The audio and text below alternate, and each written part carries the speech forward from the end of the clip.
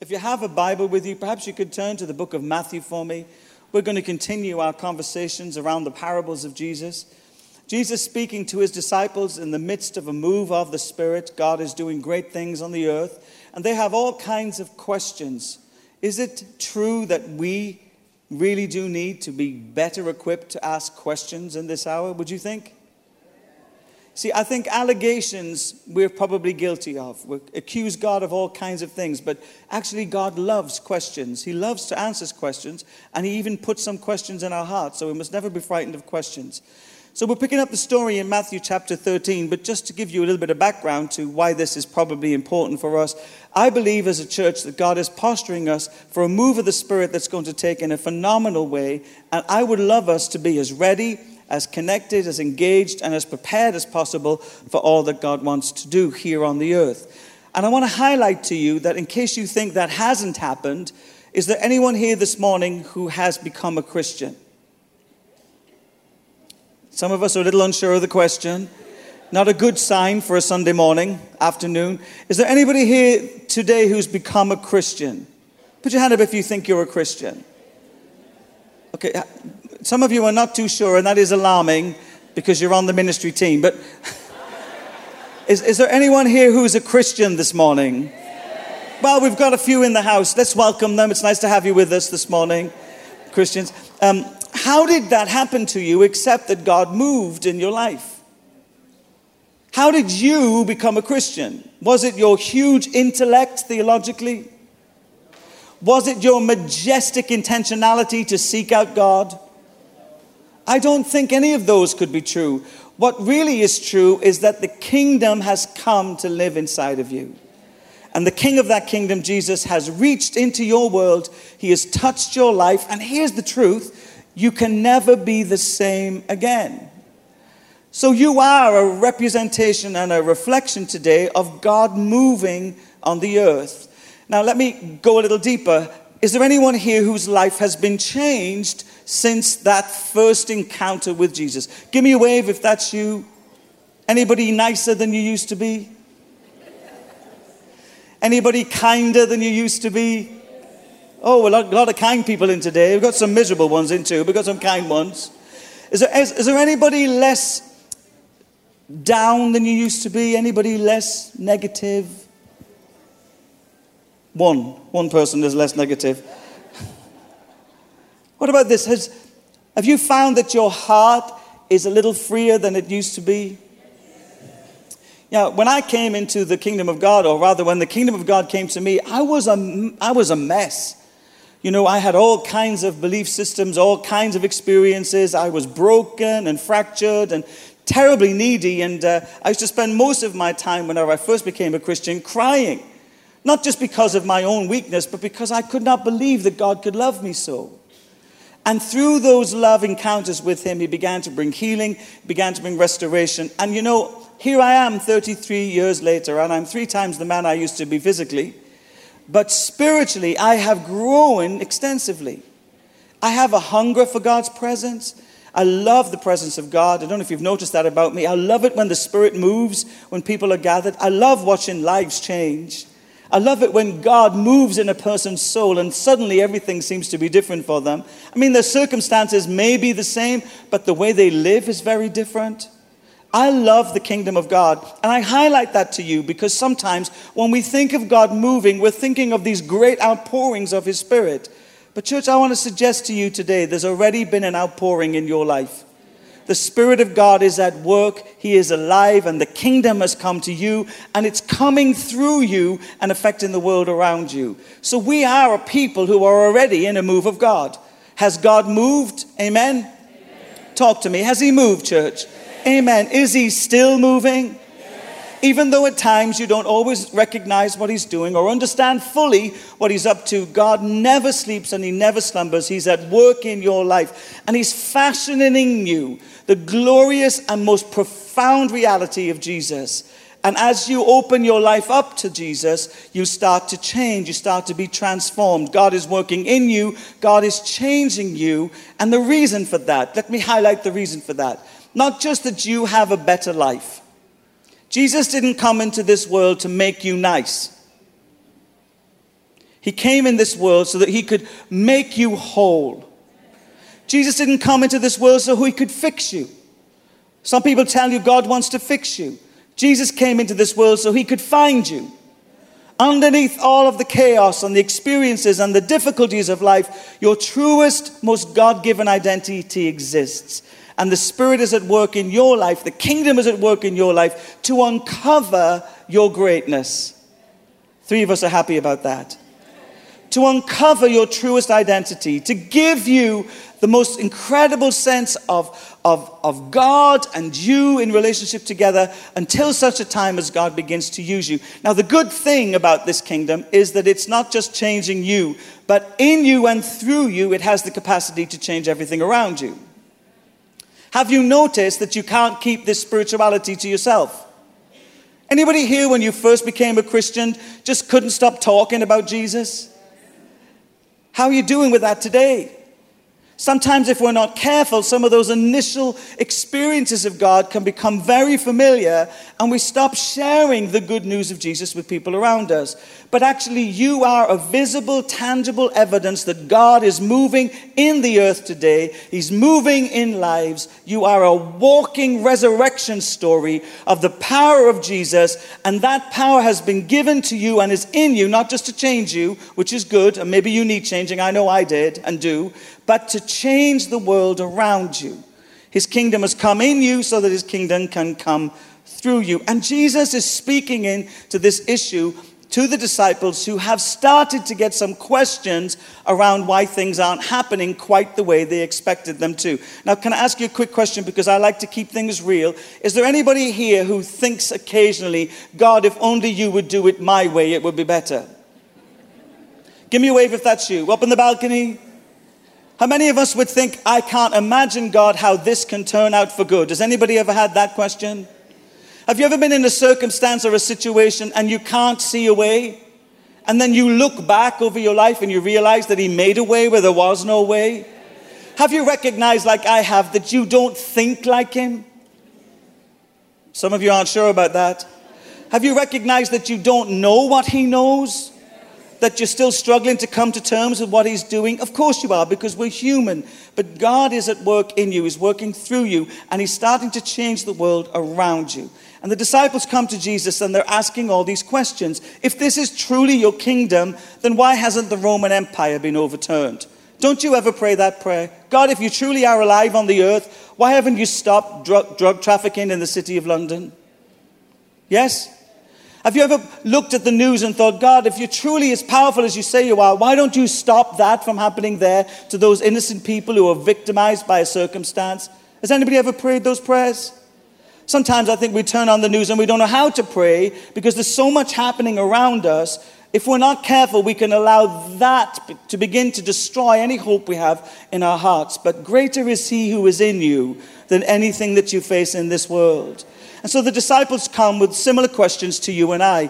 Jesus, if you are all that you say you are, then why do the Pharisees and the scribes not like you? In the Gospel of Matthew, we start to see that from the outside, right into the core of its actually literature, Jesus is painting for us a story and a picture of us, of God working and moving on the earth. And in Matthew chapter 12, the disciples come to Jesus and they recognize that the Pharisees and the scribes do not like what Jesus is doing. Do you know there are still a lot of religious people in the world who don't like what Jesus is doing? Have you met any of them? Are you one of them? You know, sometimes, I just had to ask, sometimes religious people just don't like what Jesus is doing. Right at the end of Matthew chapter 12, we start to see that not only the Pharisees and the scribes are questioning whether Jesus is who he says he is and he's doing what he promised he would do, but his family start to be critical of him. They start to wonder if he has some kind of mental disorder or he's, emotionally not well or there's something going on in his life. Has anybody ever had that experience with your family? You know, when you first became a Christian, did your family think that you got religion? My mother used to say to me, they're brainwashing you in that church. All they're after is your money. Well, that was a quick and easy fix. I didn't have any money, so they couldn't get it. And then she would say to me, they just want to brainwash you. But eventually I had to say to her, Mom, that's good because I need my brainwashing. My brain has got all kinds of things going on in it that need cleaning up. Amen? Sometimes when you're a Christian and you're born again and your life is walking with Jesus and the kingdom has come and is coming in you and God's doing all, people think you're crazy. I think you're crazy. I think you're crazy. Sing it with me, sing it with me.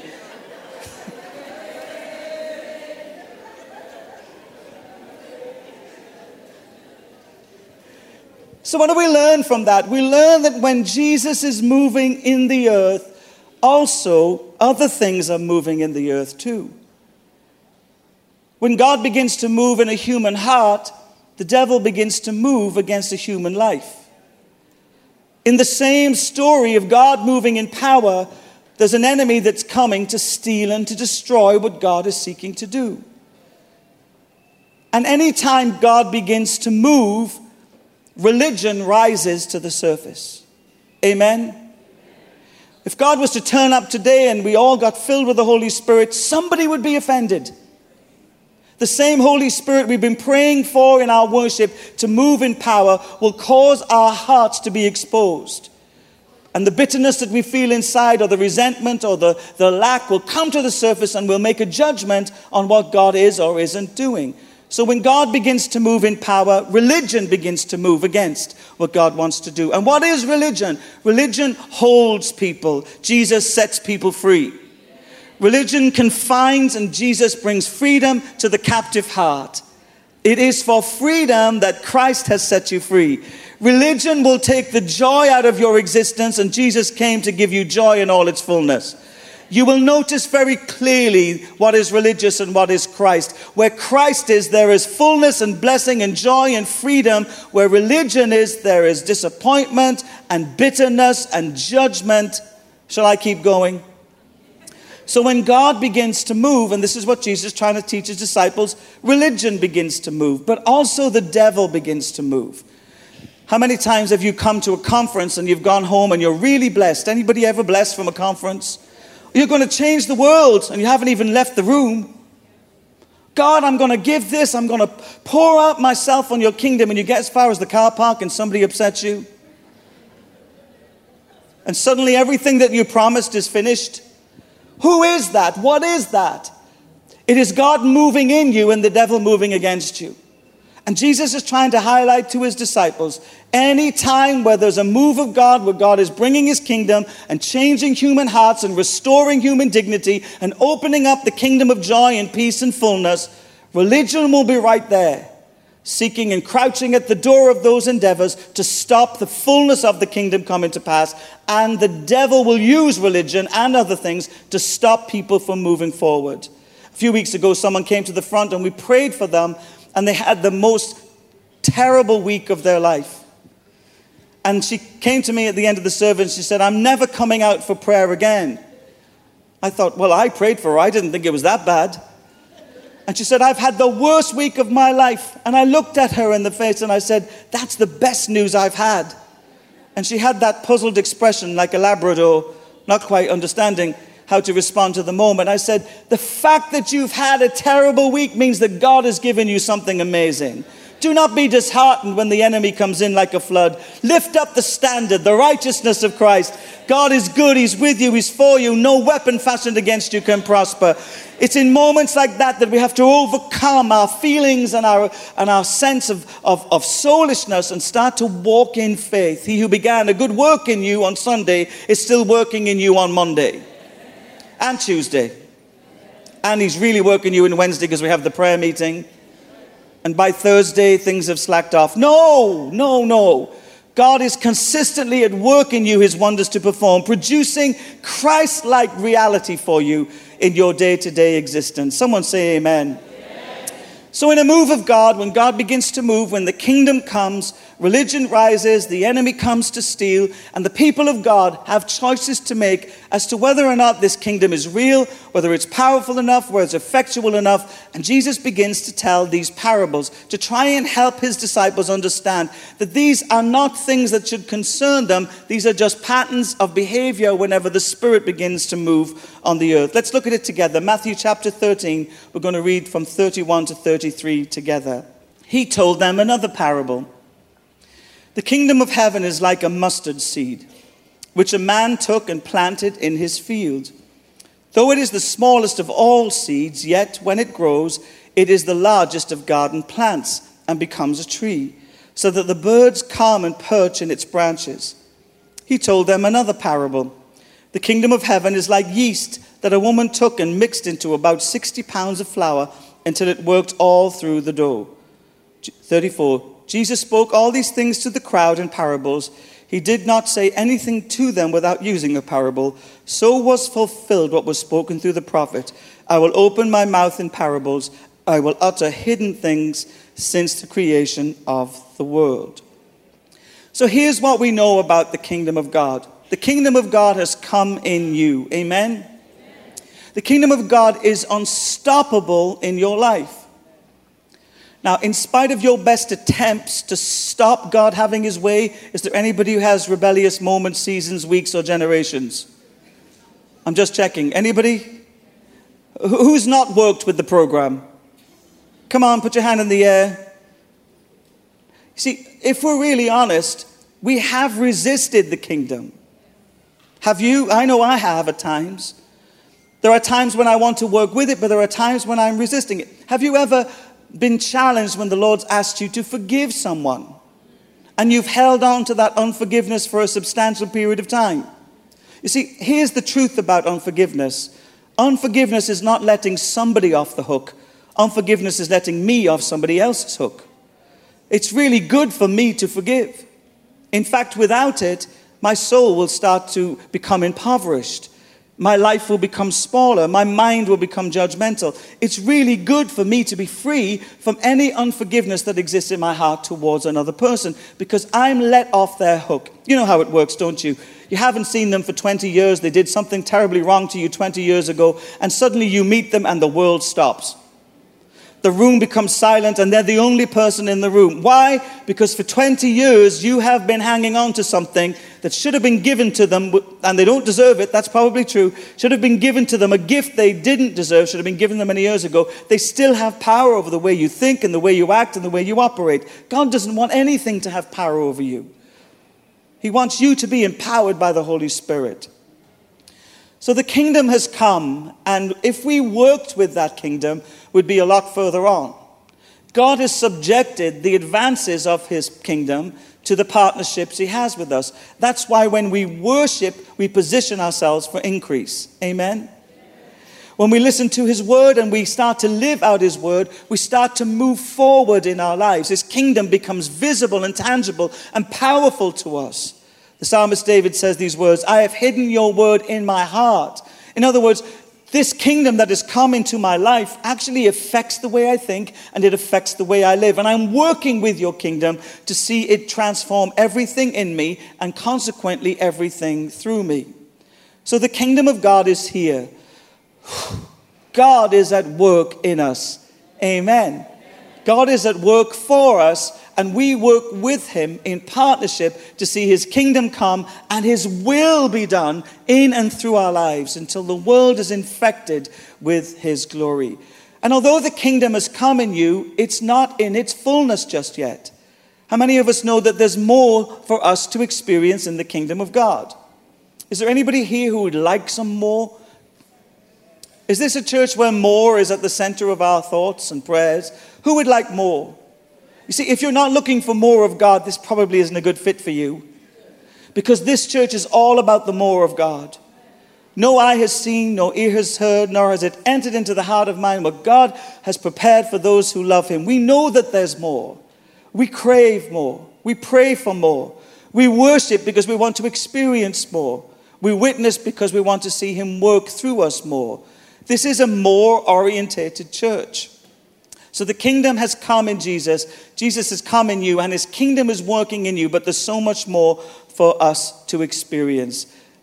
This kingdom is a kingdom that causes us to be people of relentless hope. You see, in spite of all that happens around us, we know that the God inside of us has capacity to change everything for us. Amen? The kingdom I'm speaking of is pervasive and expansive, and that means that it's growing steadily, increasingly, influencing all kinds of things in me, and indeed influencing things around me. Now let's read the text together again. He told another parable. The kingdom of heaven is like a mustard seed, which a man took and planted in his field. Though it is the smallest of all seeds, it grew into a mighty tree, and the birds of the air came to live in it. What is Jesus talking about? Well, the first thing I need to highlight to you is that for us, this is probably a very familiar parable. Has anybody heard this before? But to those who are listening in the context of when it's written and when it was spoken, actually this is quite shocking. It's very shocking for them to hear that this kingdom that Jesus brought and ushered and produced and opened up for them is indeed likened to that of a mustard seed. Why? Because in Jewish and Hebraic culture, the mustard seed was an offensive thing. It was an unclean seed. No one who was a true Hebrew would actually sow mustard seeds into their land. It was deemed an unclean seed. And so Jesus is saying something quite shocking to these people. He's saying the kingdom of God will have with it and attached to it all kinds of things that will be offensive to your sensitivities. God is going to move in something and through something that actually will start to create some problems for you. Now, can I just say this to you, church, and I say this with all my heart. How many of us would like God to move in power? But how many of us would like to keep our favorite seat in the church? How many of us want to do Christianity on our own terms? You see, when God begins to move in power, it disrupts everything. It's not business as usual. It's unusual business. Because God seems to gather people to a move of the Spirit that perhaps we wouldn't feel that comfortable with. God will begin to connect with people who perhaps don't fit into our demographic or sensitivity or religiosity. God will start to disrupt all kinds of things. And I think, if I'm honest, I think sometimes we're just a little too comfortable for a move of God. We're just a little bit comfortable with our lives, so much so that we absolutely at times resist God moving in power. So when Jesus likens the kingdom to something that the law forbids, he catches their attention.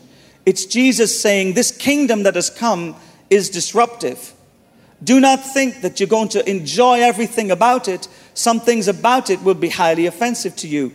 Your mind may be offended by this kingdom. Your heart may be exposed by this kingdom. God is doing something new. The old may have to go so that you can embrace the fullness of this kingdom. Jesus is saying that this kingdom will change everything. Now, when I first became a Christian, I remember going along to a church like this, and I didn't look like I do now. I had a 24-inch waist, spray-on leather clothes, and hair that was backcombed to about 3 feet off my head. I was a new romantic. Does anybody remember the 80s? No? Some of you look if you remember the 50s. I'm not saying anything.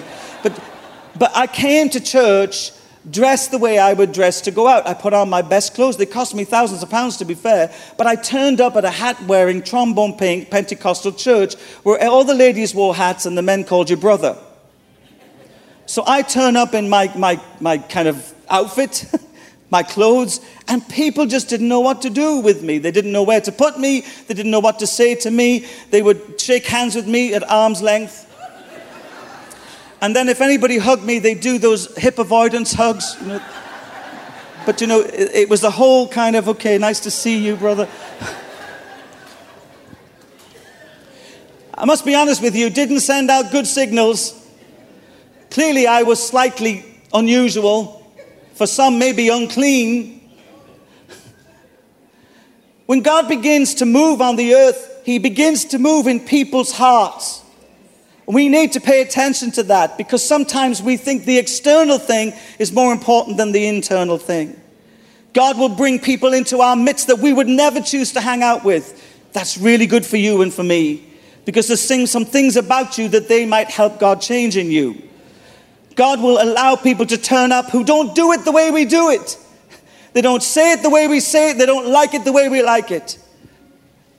But God has brought them by his kingdom through the planting of a mustard seed in their lives, and they've come amongst us to disrupt everything so that the kingdom can start to flourish. You see, we're sitting here today praying for people outside to come to faith. And actually, if they were to come in here today, we might struggle with some of them. Some of them might be slightly inebriated. Some of you wish you were slightly inebriated. Jealousy can set in. Judgments follow quickly. We start to judge people by the externals, but the kingdom of heaven is not about externals. It's about internal reality. When I turned up in my church, my heart was so in love with Jesus, it didn't matter to me that people did this when they hugged me or shook my hand from a distance, because I knew that this was the family of God I was supposed to be in. And thank the Lord that what was happening in me was greater than what was happening around me, and I stayed. I'm quite shocked that I stayed. Some people moved away from me when I sat next to them. Strangely enough, some people moved nearer to me when I sat next to them. Just because it was the church doesn't make it perfect. This is a reminder to these people that their idea of who God chooses and how God chooses to move, actually, when God moves in power on the earth, actually gets a little bit disruptive. Here's why. Because the kingdom comes in unexpected places. You see, I've led people to Jesus in nightclubs. When I first got saved, I used to carry on singing in the nightclubs, and I led people to Jesus in nightclubs. I led people to Jesus in nightclubs in this city before I ever knew that I would come here. People who wouldn't come to a building like this, wouldn't engage in a conversation about Jesus with me, but actually, when I worked with them in the theatrical world, many, many times we'd go out celebrating after the gig, and I talked to them about Jesus. God turns up in unlikely places. You see, we think that he's restricted to the church, but he's everywhere. God moves everywhere in and through our lives to affect people for good, in your workplace, in your community. You know, in the school, in the place where you struggle the most, where you're learning some things and you're ostracized for your Christianity. God has a plan and a purpose to move in you and through you in those environments so that his kingdom can come. There is no place beyond the parameters of the kingdom of God. Unexpected places become a reality when we understand how the King chooses to move. How many of us here became a Christian in an unexpected place? Come on, put your hand up. An unexpected place. Is there anybody who became a Christian outside of the church? Anybody become a Christian in a nightclub? Because we want to hang out with you later if that's you. Particularly over Carnival weekend. Anybody got saved in somebody's front room? Is there anybody saved at all here today? Where did you all get saved? Who got saved inside the church? Let's start with that. Keep your hand up if you got saved inside the church. You came to a meeting, you were invited to something. Keep your hand up. Don't be ashamed of the gospel. It's the power of God unto salvation. Was it an alpha course? Was it a discipleship course? Just an encounter? Okay, now keep your hand up if you believe that getting saved inside the church was the only place that God could reach you. Of course, you know that's not true. But so often, when God begins to move on the earth in powerful ways, he does not usually start to move in the places that we suspect. What if I was to tell you this? That maybe God is moving more outside of the parameters of this building than he is inside. What if God was moving on the streets of London today? We've got over 100 evangelists out on the streets today. Signs and wonders and miracles, healings and transformations are taking place. Are you hearing what I'm saying? God is moving outside of the building. Amen. Isn't that good news? We've been believing for weeks now that we're going to have divine appointments. I know we're going to have so many stories to tell at the end of these 2 days where God has turned up in the most unlikely, unexpected place. The second thing that we know is that God comes, and when he comes, he chooses unlikely people. Now nudge the person on your right-hand side and say, I think he's really referring to you at this point.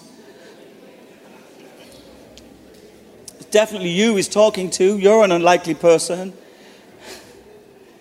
Is there anybody here like me who's slightly shocked you got saved? Come on. I mean, some of us in this room, we're still trying to work through how it happened to us. 33 years ago, God came into my heart. I cried. The Spirit touched me. I was filled with God. And before I knew where I was turning up at places like this. Such was the work of God in me that it started to change everything around me. God chooses unlikely people. And some of the people he will choose, you probably wouldn't choose. And as a pastor, I probably wouldn't choose. They may not be the safest pair of hands in certain dynamics. God comes in expected places. He chooses to come through unlikely people, and his kingdom comes in unusual manifestations. When Jesus begins to speak about the yeast, you know that the yeast was forbidden in Jewish culture because they had unleavened bread. What he's trying to say is, this is going to shock you. This will surprise you what God does as he opens up this kingdom. Let me tell you a story of an unusual manifestation. In 94-95, a move of the Spirit took place in a tiny little end of a runway church called Toronto, called TACF, Toronto Christian Fellowship. One night a man came and he felt very much that God was going to move in power, and he came as a visiting speaker, and the Spirit began to move in this tiny little church. It was about 120 people, and within weeks of that happening, thousands of people came from all over the world to this tiny little church that now was growing extensively, called Toronto Airport Church now today. In those meetings were some unusual manifestations. Here's an unusual manifestation for a church. People were happy. I don't think you heard me. It was an unusual manifestation. The joy of the Lord was so present in those meetings that people would laugh for hours. Anybody up for a little of that unusual manifestation? Now, I can see your faces. I think some of you need to ask for that more than others. Come on. Unusual joy, unusual joy. The move of the Spirit was marked with unusual joy. There were also other unusual manifestations. People would shake violently under the power and the anointing of the Holy Spirit. Has anybody ever seen that?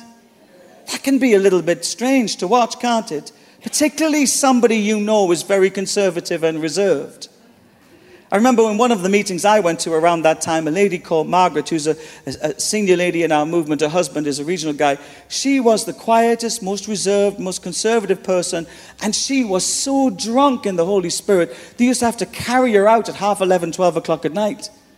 Now, I know that when God is moving, some people are offended by that, but I was mesmerized by that because I know that Margaret wouldn't do this to bring attention to herself. She would do everything in her power to stop it. In fact, here's the problem. Every time she tried to stop it, God would give her more. She would just laugh and just enjoy the presence of God, and she'd be so drunk in the Holy Spirit. When she prayed for people, here's another unusual manifestation, people would get gold teeth. Have you ever been in a meeting where God moved and somebody got gold teeth? Now, I know we wouldn't do it for some of us because we'd sell them, wouldn't we? We'd sell them, that's the problem. But for those who wouldn't sell them, God began to move in unusual ways. Is it not his kingdom? Can he not move as he chooses? One lady in the meetings in Toronto flipped upside down on her head for over 4 hours. She was in ministry. She came from the country that she was ministering in. She'd had very difficult times. Many pastors turned up for the refreshing that was coming. And in this meeting, just minding her own business, she was standing on her feet and she flipped upside down. And I'm not talking a handstand. She stood on her head upright for 4 hours. That's pretty spectacular, isn't it? And here's the problem. Because this move of the Spirit was probably the first where the internet had access to what was happening, everybody was critiquing what was taking place in Toronto. People were concerned about the laughter. Nobody's ever concerned about crying. Have you noticed that? They're concerned about the laughter. They're concerned about the joy. They were concerned about the unusual manifestations. Well, you see, I don't mind a manifestation whenever that person comes away from that manifestation and something happens that's so remarkable in their life, you understand and recognize that could only have been God. This lady went back to the country where she was ministering. Today, she has planted over 30,000 churches. She feeds over 1 million orphans a year. And she's seen the supernatural provision of God repeatedly and overwhelmingly change a whole nation through an encounter she had in Toronto. That lady is Heidi Baker, and the ministry that she's involved with is called Iris. Phenomenal ministry of ministering. healing, wholeness, and blessing. You see, when God begins to move in power, things start to happen that are unusual. Now, here's what we do with that. We end up, if we're not careful, judging. Here's what people say to me through things I've been. That can't be God. Now, to say that can't be God when your knowledge of God is limited is slightly short-sighted. Because is there anybody here in the room who has all the knowledge pertaining to God? Other people started to critique the way the ministry was. I mean, nobody talked about the lives that were changed and the continents that were changed and the people who were transformed. They just talked about people laughing. They talked about people having this over-exuberant sense of joy. And as God began to restore many broken lives, restoring their first love, people were critical that this wasn't a serious move of God. Because a serious move of God has to have the beating of our chest in repentance. But many of us know this, that it's His kindness that leads us to repentance. What God was doing through Toronto was pouring out His kindness in an unexpected place, through an unlikely people with unusual manifestations. Now, let me hold your attention for a minute. It's noisy outside. Out of that move of God, a movement was born called Bethel. Bethel is one of the fastest growing, influential spiritual movements on our planet. Another gentleman was sitting in those meetings called Mike Bickle. He went from that place and he went straight back to Kansas where he was ministering, and he opened up 24/7 prayer encounters, which to this day, all those years later, that must be 25 years, 24 hours a day, thousands of people gather to seek the heart of God and to pray for the nations. Another man called Bishop Joseph Garland, he came to those meetings and went back to the Word of Faith Church, the Pentecostal church in America, and God began to move in power. You see, when the kingdom comes, it starts with a mustard seed. It disrupts everything.